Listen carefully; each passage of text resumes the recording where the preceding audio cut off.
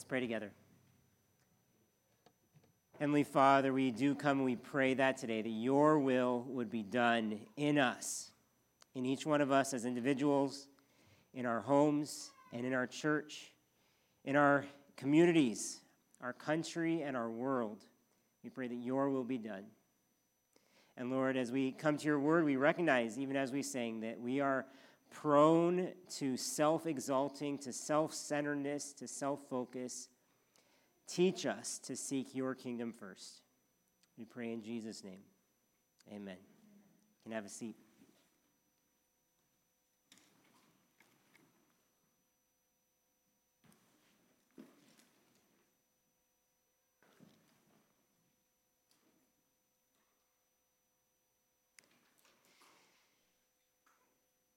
I'm going to talk about something today that can be quite controversial. It's not popular. It's definitely not politically correct. And some of you will be fascinated or fixated by this topic. Others may be bored by it, though I hope not.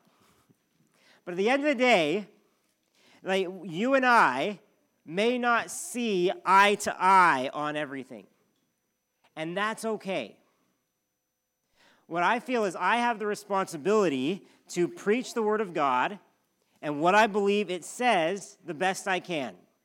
So that's the approach I'm taking, to just present to you what I believe the Bible teaches and let you choose whether to accept or reject it.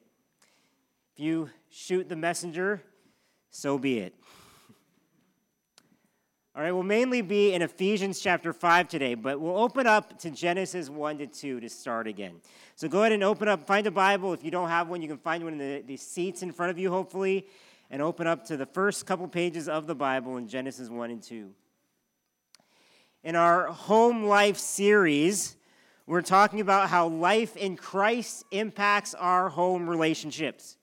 And we've started with a number of weeks on marriage, which directly applies to many of you and doesn't directly apply to many others.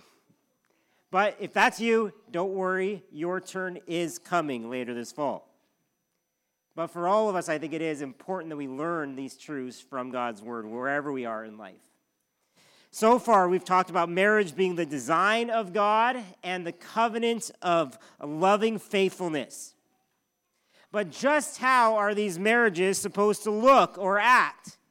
Are there roles that we should be playing within our marriage? How are Christian husbands and wives supposed to relate to each other? Now, the Bible's answers to those questions have been discussed and debated and disparaged and dismissed by many. Some will snicker, others will scoff. You don't really believe that, do you? But we don't want to do that today.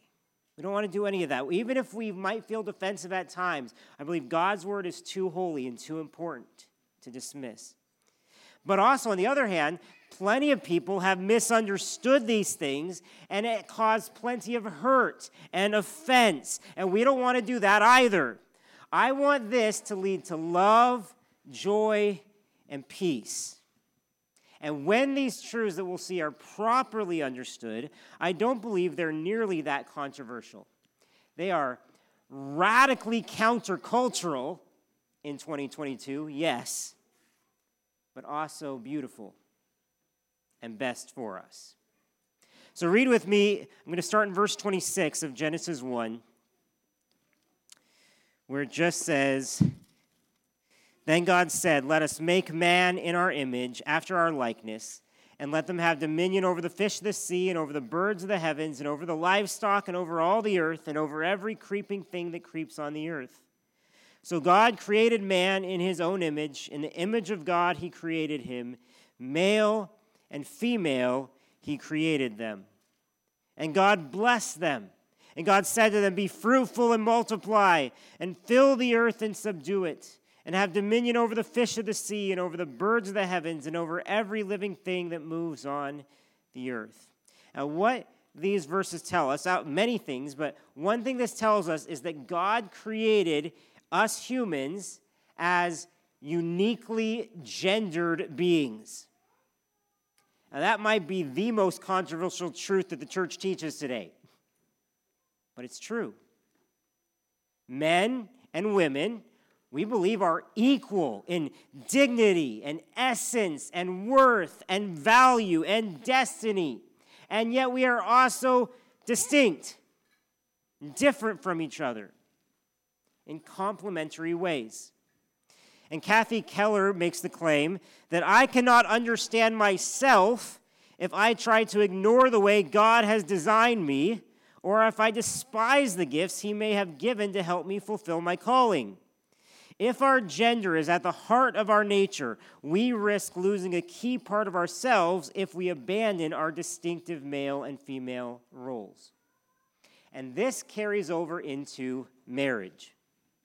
Genesis 1:28, we just read, implies that our complementary roles are necessary to fulfilling our mandate that God has given us. And then, when marriage is further described in the next chapter, we read this in verse 18. It says, "Then the Lord God said, 'It is not good that the man should be alone. I will make him a helper fit for him.'" And then he goes on to make woman. And if woman is to be a helper fit for man, that speaks to both her equal worth and value, as well as her corresponding differences as his perfect counterpart. It's like we're two different puzzle pieces that God has designed to fit together and make a whole. See, here's the point. That God has commissioned complementary missions for spouses in marriage. Now, I know those are big words. I thought of saying it differently. I thought of saying God designed complementary roles to play. But I think that might undersell what God was giving us. He's not just giving us job descriptions with expected duties to fulfill. Oh, he's giving us a mission. He's commissioning us to a mission to carry out for our good and his glory. So God has commissioned complementary missions for spouses in marriage. Also, lest I be misunderstood, complementary has an E in the middle, not an I. So it's not saying that we're just like some free continental breakfast. It's complimentary. Or it's not saying that we're just supposed to pay compliments to each other all the time. Like, oh, you look really good today. Oh, no, you look good. No, we're meant to complement each other. Two different parts coming together and enhancing or improving what we could do on our own. Like we saw 2 weeks ago, to be a helper isn't calling a wife weak or inferior in the least. God is called our helper too. Same word. And this means making up what is lacking in someone with your strength, with your gifts. Later, the Bible clearly identifies the husband as the head of a home, but he needs his wife. The head can't live on its own. And we are gifted differently to carry out distinct missions within our homes with our gifts. Now, we personally may be stronger or weaker in certain gifts, and we certainly may not fit stereotypes. But if biblical gender roles are gifts from God, then we should seek to nourish wherever we're weak instead of abdicating our roles or abandoning our God-given missions. Now, if you're unmarried, or maybe you're in a struggling marriage, you may feel that our differences are simply too great. It's men and women. Like men are from Mars, women are from Venus, and never shall those two orbits meet. You may be frustrated by your attempts to relate to the opposite sex. Or you may be fed up with the way that your spouse has floundered in relating to you. This is something that at times has been labeled the problem of otherness.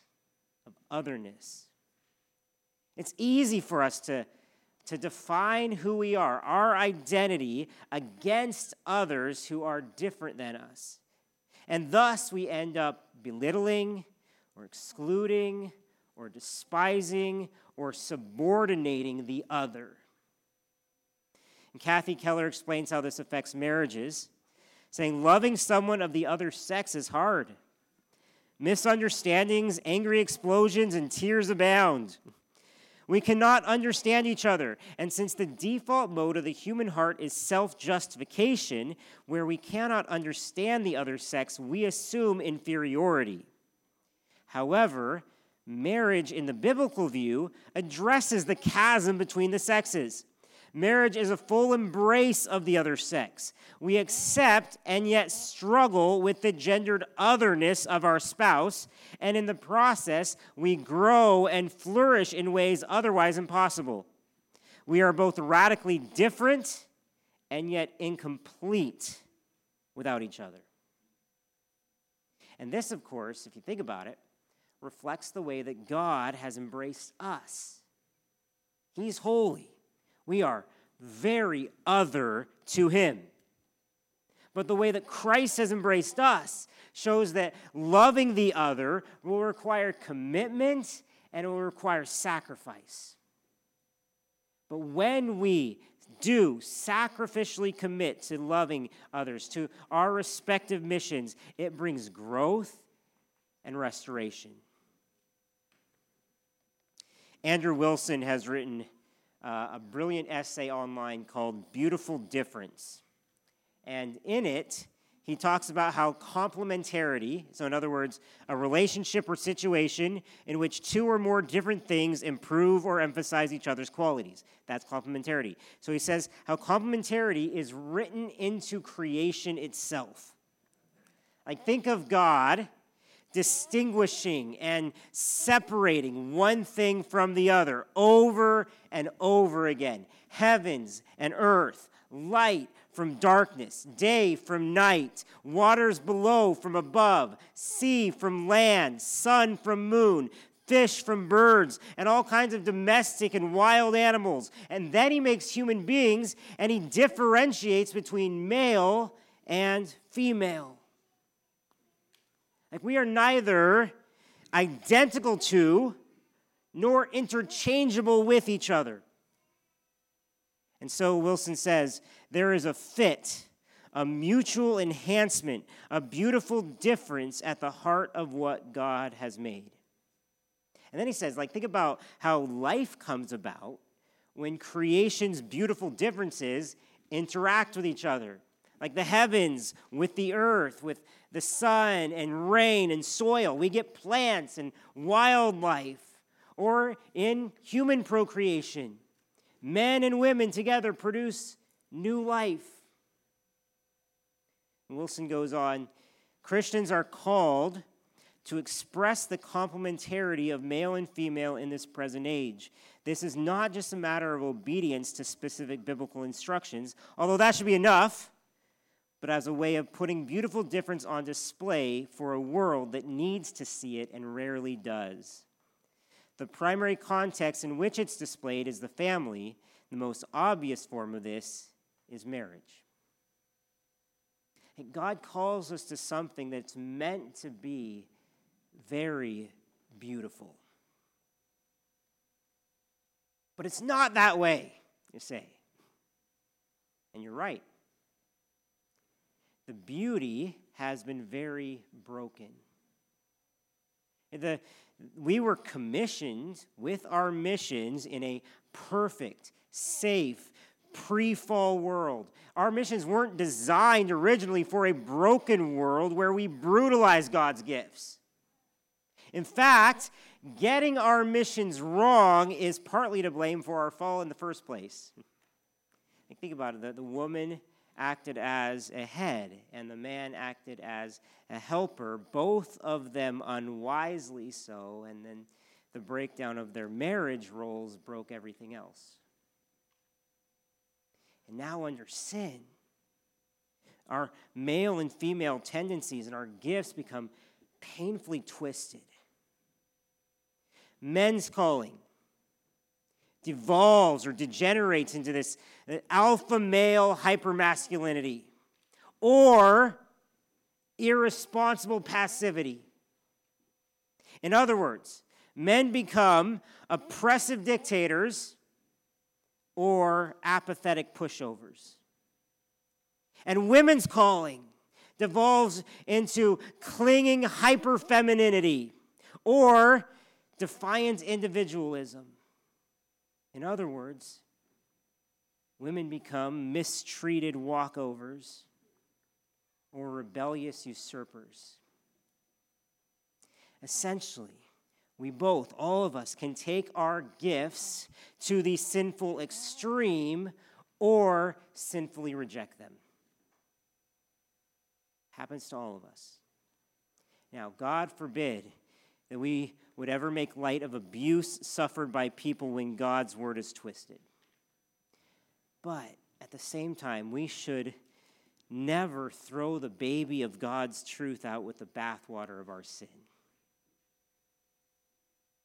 This really goes to show just how much we need Jesus, right? To step in and to save and redeem and restore us. The only way that marriages will be restored to fulfilling God's mission is when we all humbly dignify each other by honoring the way that God designed us to live. So, if God has designed missions for husbands and wives in marriage, what are they? And this is where we're going to turn over to Ephesians 5 together. So go ahead and turn over there with me to Ephesians 5. The page number is on the screen, I believe. And this is where the headship helper picture from Genesis is expanded upon. And here in Ephesians, it goes ladies first. So, God has commissioned complementary missions for spouses in marriage. And wives should sacrificially love and submit to their husbands.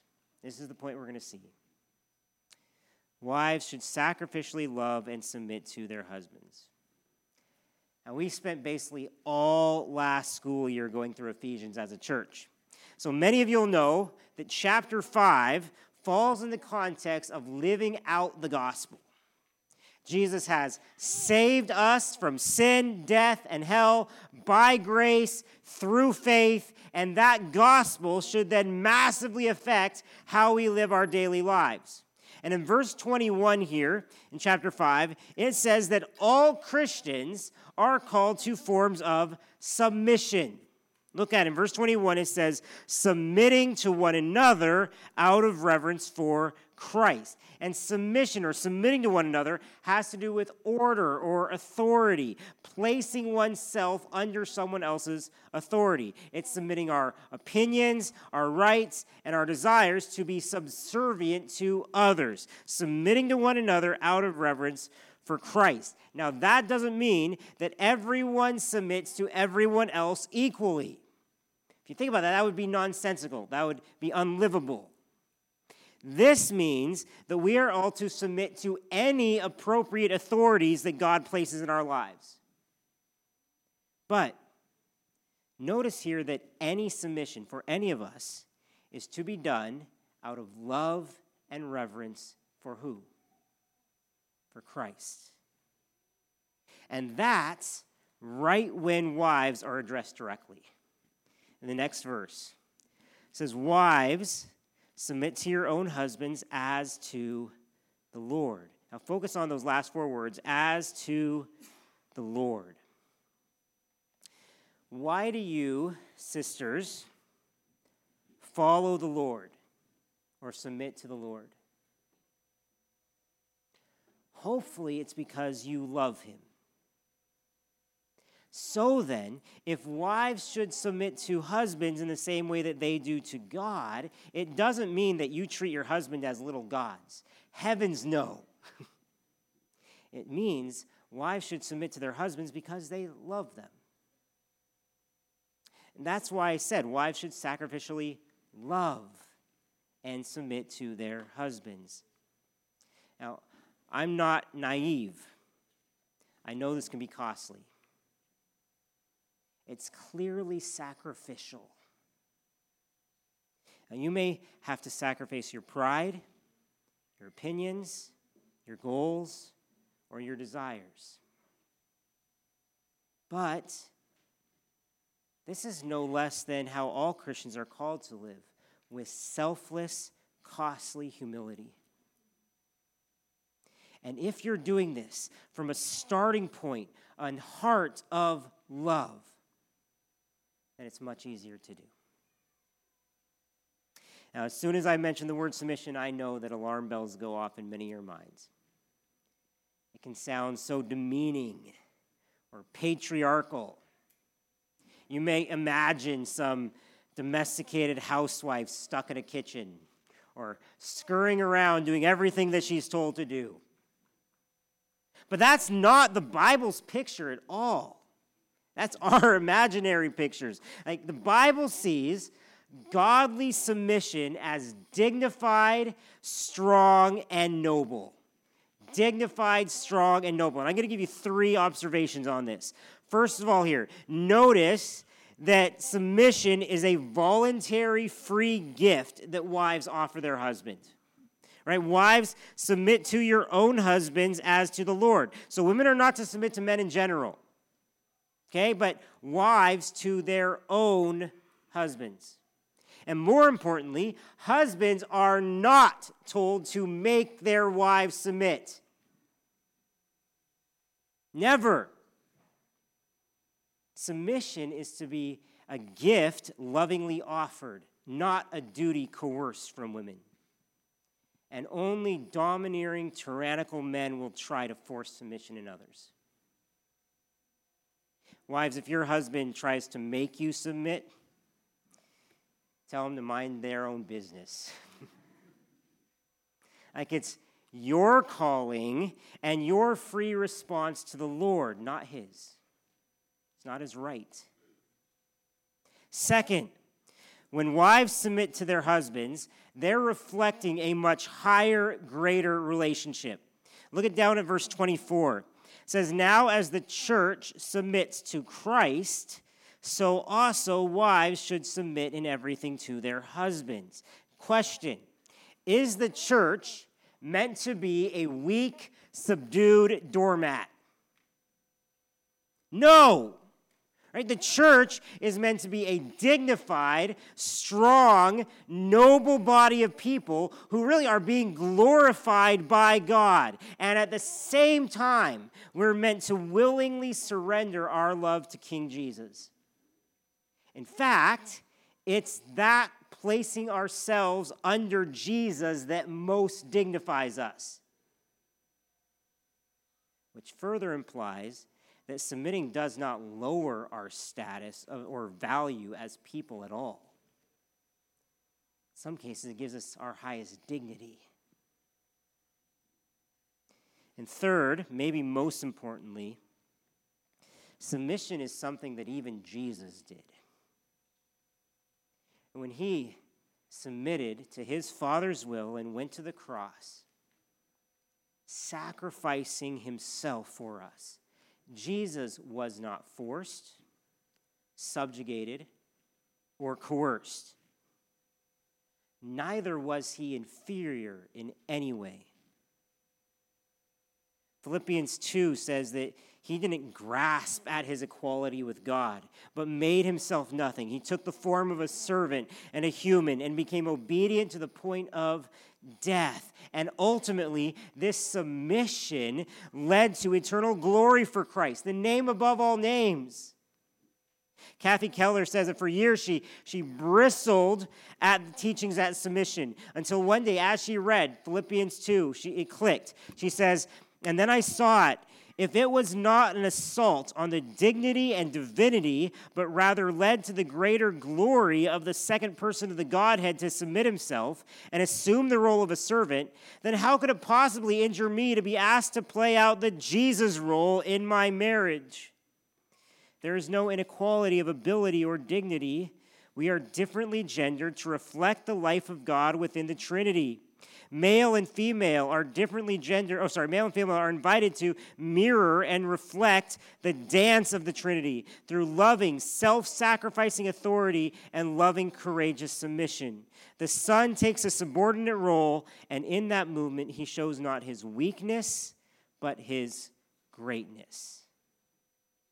And so, married ladies, if you want to follow Jesus' path toward greatness, submit to your own husbands as to the Lord. What does that practically look like, though? Well, I think that it's related to that picture of a husband being the head, which we read in verse 23. It says, "For the husband is the head of the wife, even as Christ is the head of the church, his body, and is himself its Savior." Now, without getting into the debates over this verse, I want to suggest to you that headship refers to both leadership and provision. Like the head on your body determines or directs what your body does. And also like the headwaters of a river are the source of nourishing provision. After all, that's what Christ does for the church. Right? He leads us and he provides for us. Now, this does not mean that a wife never leads or provides in a home. Not in the least. Like some wives have super strong leadership gifts, which should and can be used. I believe what this does mean is that a husband holds the primary, not sole, the primary responsibility for these things. So if that's the case, then what would a wife's mission of submission look like? Well, it would look like following a husband's lead and accepting his provision. In other words, complementing, supporting, or helping him in the mission that God gave him. After all, that's what the church does for Christ. We have a mission under him, a submission. So I mean, serving alongside your husband with equal dignity, using your gifts to the fullest, all the while encouraging him to take a place of leadership in your home. I also think respect can play a major part in submission. Like it says later on in this passage, at the end, verse 33, "However, let each one of you love his wife as himself, and let the wife see that she respects her husband." But no matter what, I know this will take sacrifice. A Christ-like wife loves and submits, even if it costs her. Now, that said, the Bible is strikingly unspecific and undetailed on what this will look like. Perhaps because it'll play out differently in different cultures and times and contexts. Which means, beware of rigid cultural, traditional, or stereotypical gender roles. That's not what we read here. We must not make a law where Christ has given us liberty. Some might wonder, though, what if one spouse refuses to play their part? Am I excused from doing mine then? Say a husband is simply not loving his wife. Should a wife still submit? It really depends. In general, yes. In specific cases, though, maybe not. For example, I think that domestic abuse would be a clear exception to this principle. This is not talking about that situation. But as for following the Lord's specific commands to you, to borrow some of language from Jesus, what is it to you if someone else doesn't follow Jesus? You follow him. And thankfully, if you want to fulfill your mission as a husband or a wife, you can do so, regardless of whether your spouse assents to it. Like, you don't need to wait for permission to serve. Like, Christ really embodied this for us, right? Husbands, he loved us long before we ever submitted to him. And wives, he sacrificially submitted his own will for our sake long before we loved him. So even if we have to submit within unfair treatment or love despite unloving behavior, we are following in the steps of our Savior and his cross-shaped love. So will you follow him? One last question on this point. When verse 24 says wives should submit in everything, does that mean a wife should follow whatever lead a husband gives? No. You should never follow your husband into sin. Okay, God is your higher authority. But also, your submission should never be a blind agreement or a docile obedience. You have gifts, you have a voice, and you have wisdom. So as you seek to follow this, as you seek to submit, you can absolutely respectfully disagree or urge another better course of action. Like, as a husband, I can say we need that. We're not Jesus, so don't mistake us for him.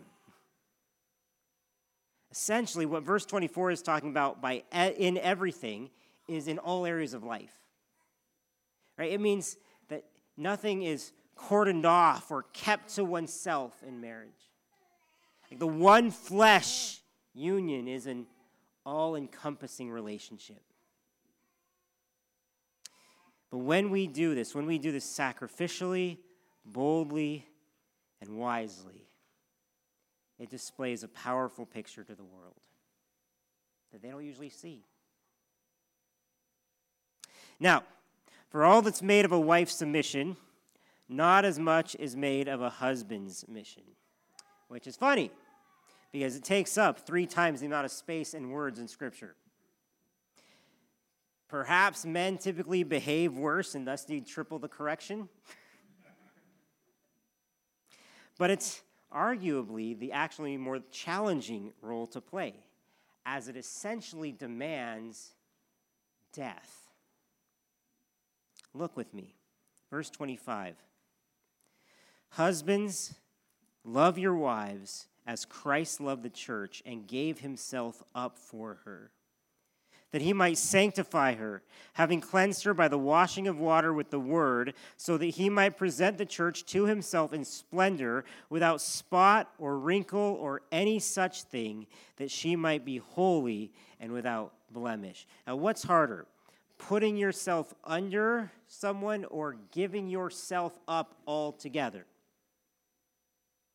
Probably shouldn't compare anyway. However, my point is just that if you want to get rid of verses 22 to 24, you'll have to get rid of all the verses that follow as well. And no one's asking for that. Like a wife complements her husband, a husband is to complement his wife. And both their roles are really defined by self-sacrifice. Self-sacrifice. So what's the husband's role? Well, God has commissioned complementary missions for spouses in marriage, and husbands should sacrificially love, sound familiar? Sacrificially love and lead their wives. Husbands should sacrificially love and lead their wives. And that we should lead goes back to that headship mentioned in verse 23. The husband is head of the wife. Now, this means that no matter how much we men would be happy letting women run the show, or how content we'd be with letting our wives call all the shots. Yes, dear. Or how complacent our flesh would push us to be, letting her be the spiritual leader, the spiritual example in our home. Or how matriarchal a culture we come from, which North America is quickly becoming. Or how much time we want to spend on video games or watching sports. We are called by Jesus to crucify our self-centeredness, stand up, and seek to lead our homes. We must not abdicate our God-given role and mission. And at the same time, we must not abuse our God-given role and mission to lead. Like, we're called to lead like Jesus.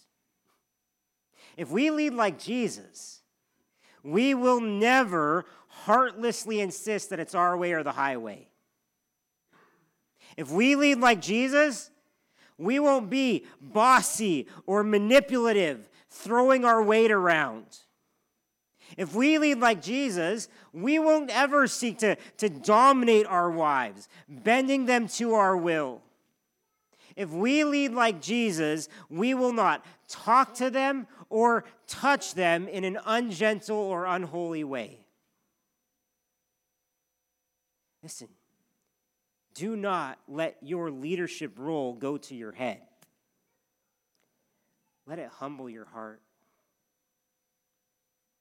That God entrusts us with guiding and providing for his precious daughters. Wow. Don't imagine for 1 second that our mission here makes us superior to women in any way. Because we're not equivalent of Christ in his authority or power, not even close. But if Christ, who is infinitely great and infinitely good, can stoop to serve his clearly inferior bride, then surely we husbands can sacrificially love our wives who are equal to us. We are not like Christ in his superiority, but in his sacrifice.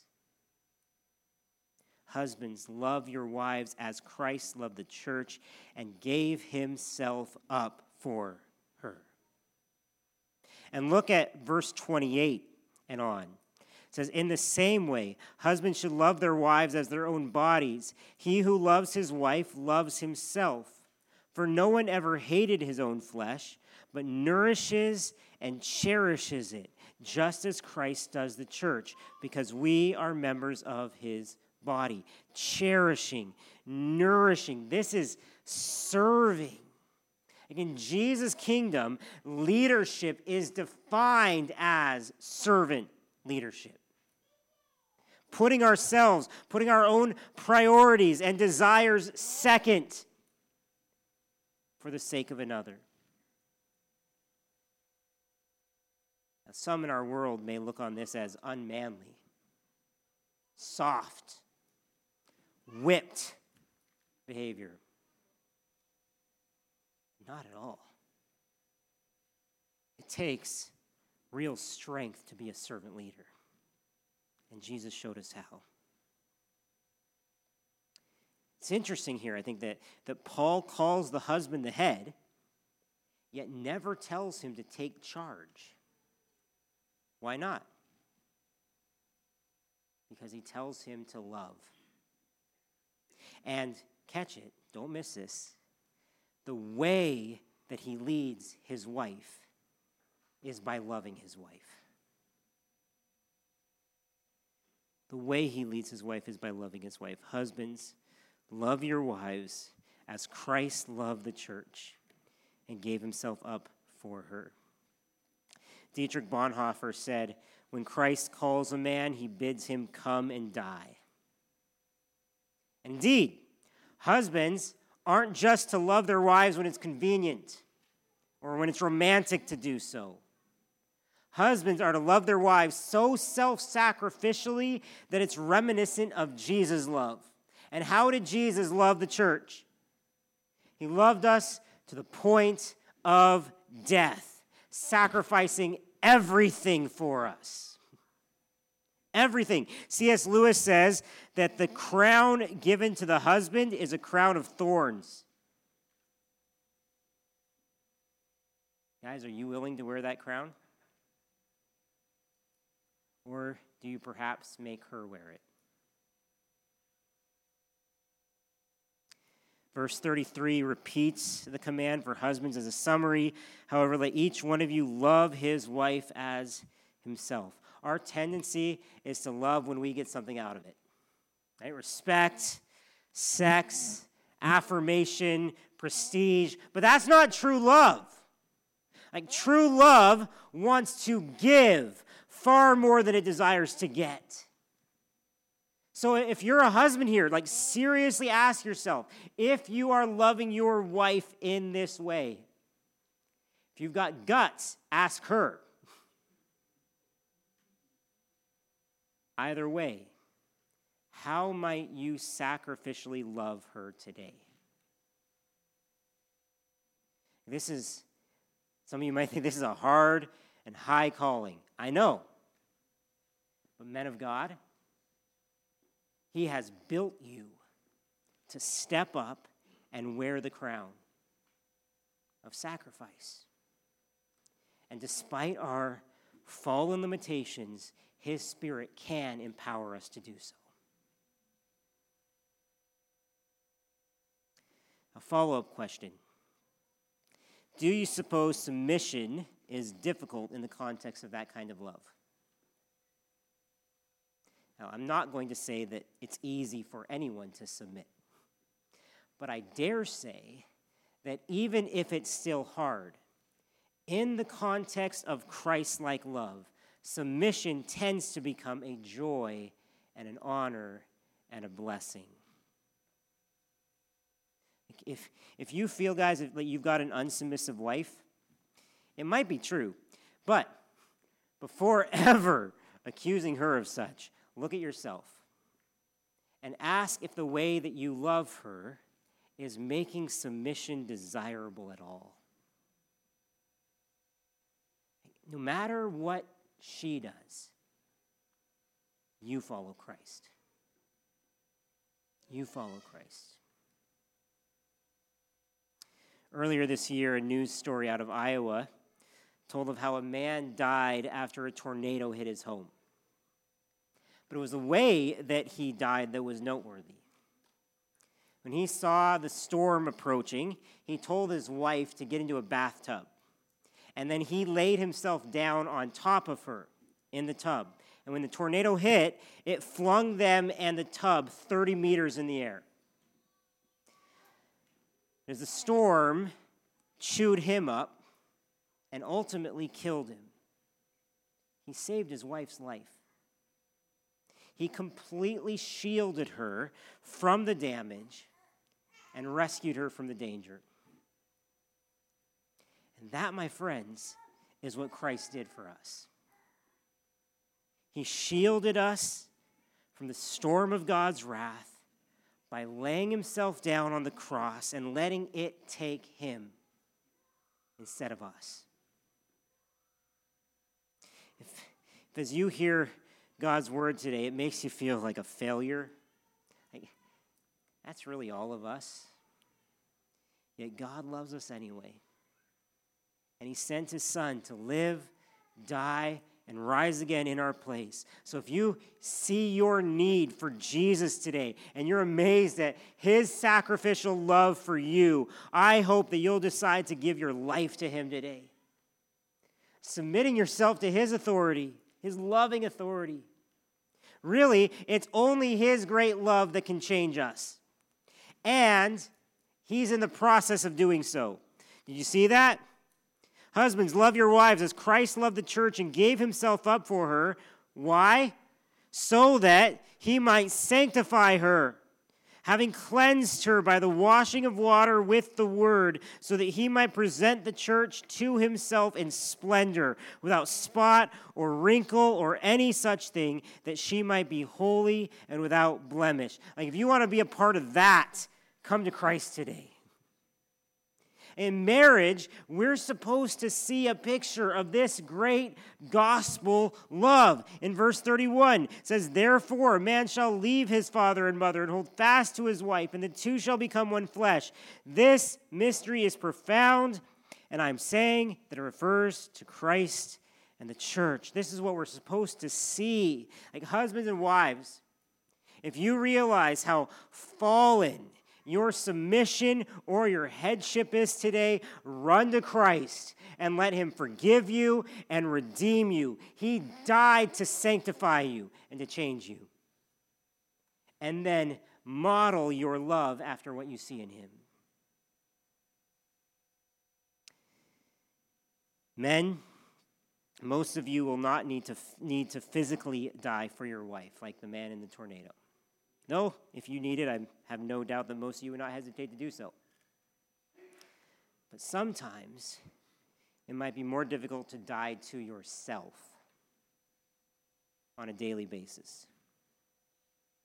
To die to your ambitions, your goals, your wants, your hobbies, your leisure.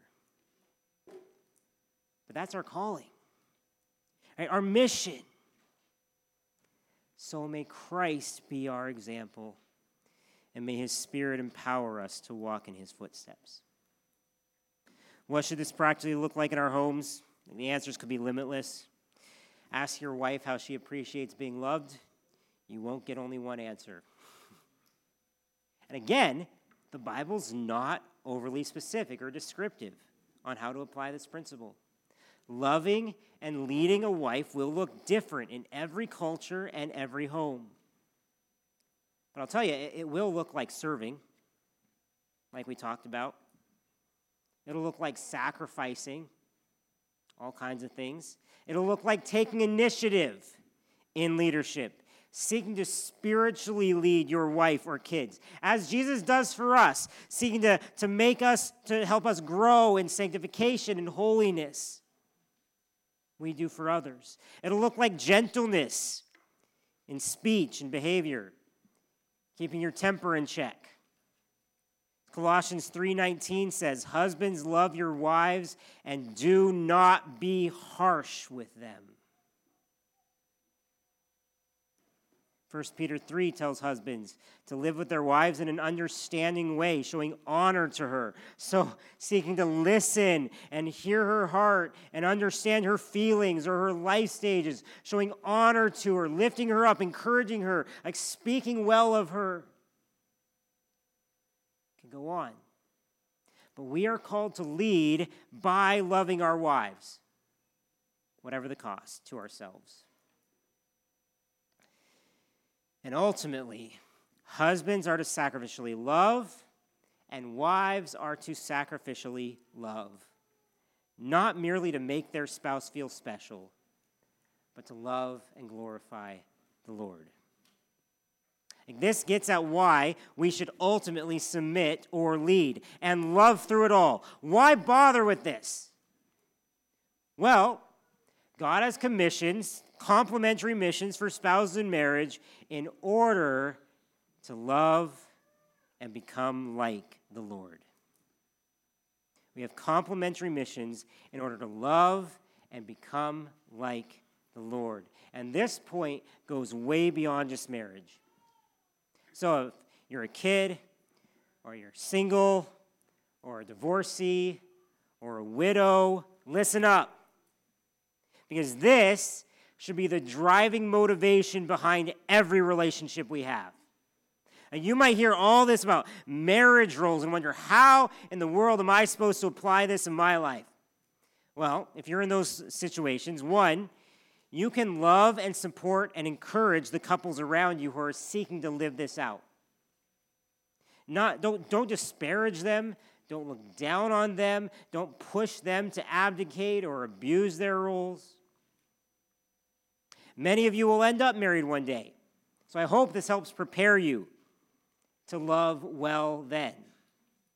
But also, consider how you treat your family members now and your friends now, because if Jesus is changing us, we should all be treating one another with respect and honor and mutual submission and loving service and sacrifice, all with the goal of loving Jesus and becoming like him.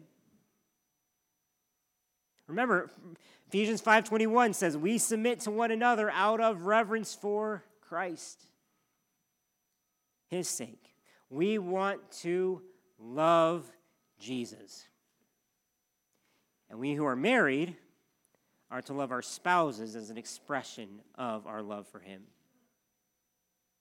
And we want to become like Jesus. Therefore, we are to follow his example. The goal of the gospel, as well as the goal of marriage, is our holiness. And you see that in these verses. That he might sanctify her, make us holy, having cleansed her by the washing of water with the word, so that he might present the church to himself in splendor, without spot or wrinkle or any such thing, that she might be holy and without blemish. As one pastor put it, we're to actively love each other toward magnificence. So, you want to become like Jesus? Then look carefully at how he's loved us, and then go and do likewise. And slowly but surely, he restores us to our original glory. As Keller concludes, the tender, serving authority of a husband's headship and the strong, gracious gift of a wife's submission restore us to who we were meant to be at creation. And that doesn't happen overnight. But one day, we'll see God's mission brought to completion. And we as a church will forever bow our knees to King Jesus in glory and splendor. But even now, may we begin to live out this eternal reality in the way that we love one another. Heavenly Father, please continue to speak to our hearts as we go from here. Change us for your glory. Help us see through the lies of this world, and help us see the absolute splendor of your plans for us. We pray this in Jesus' name. Amen. To bear that cross, to bear my sin, what wondrous love, my hopes were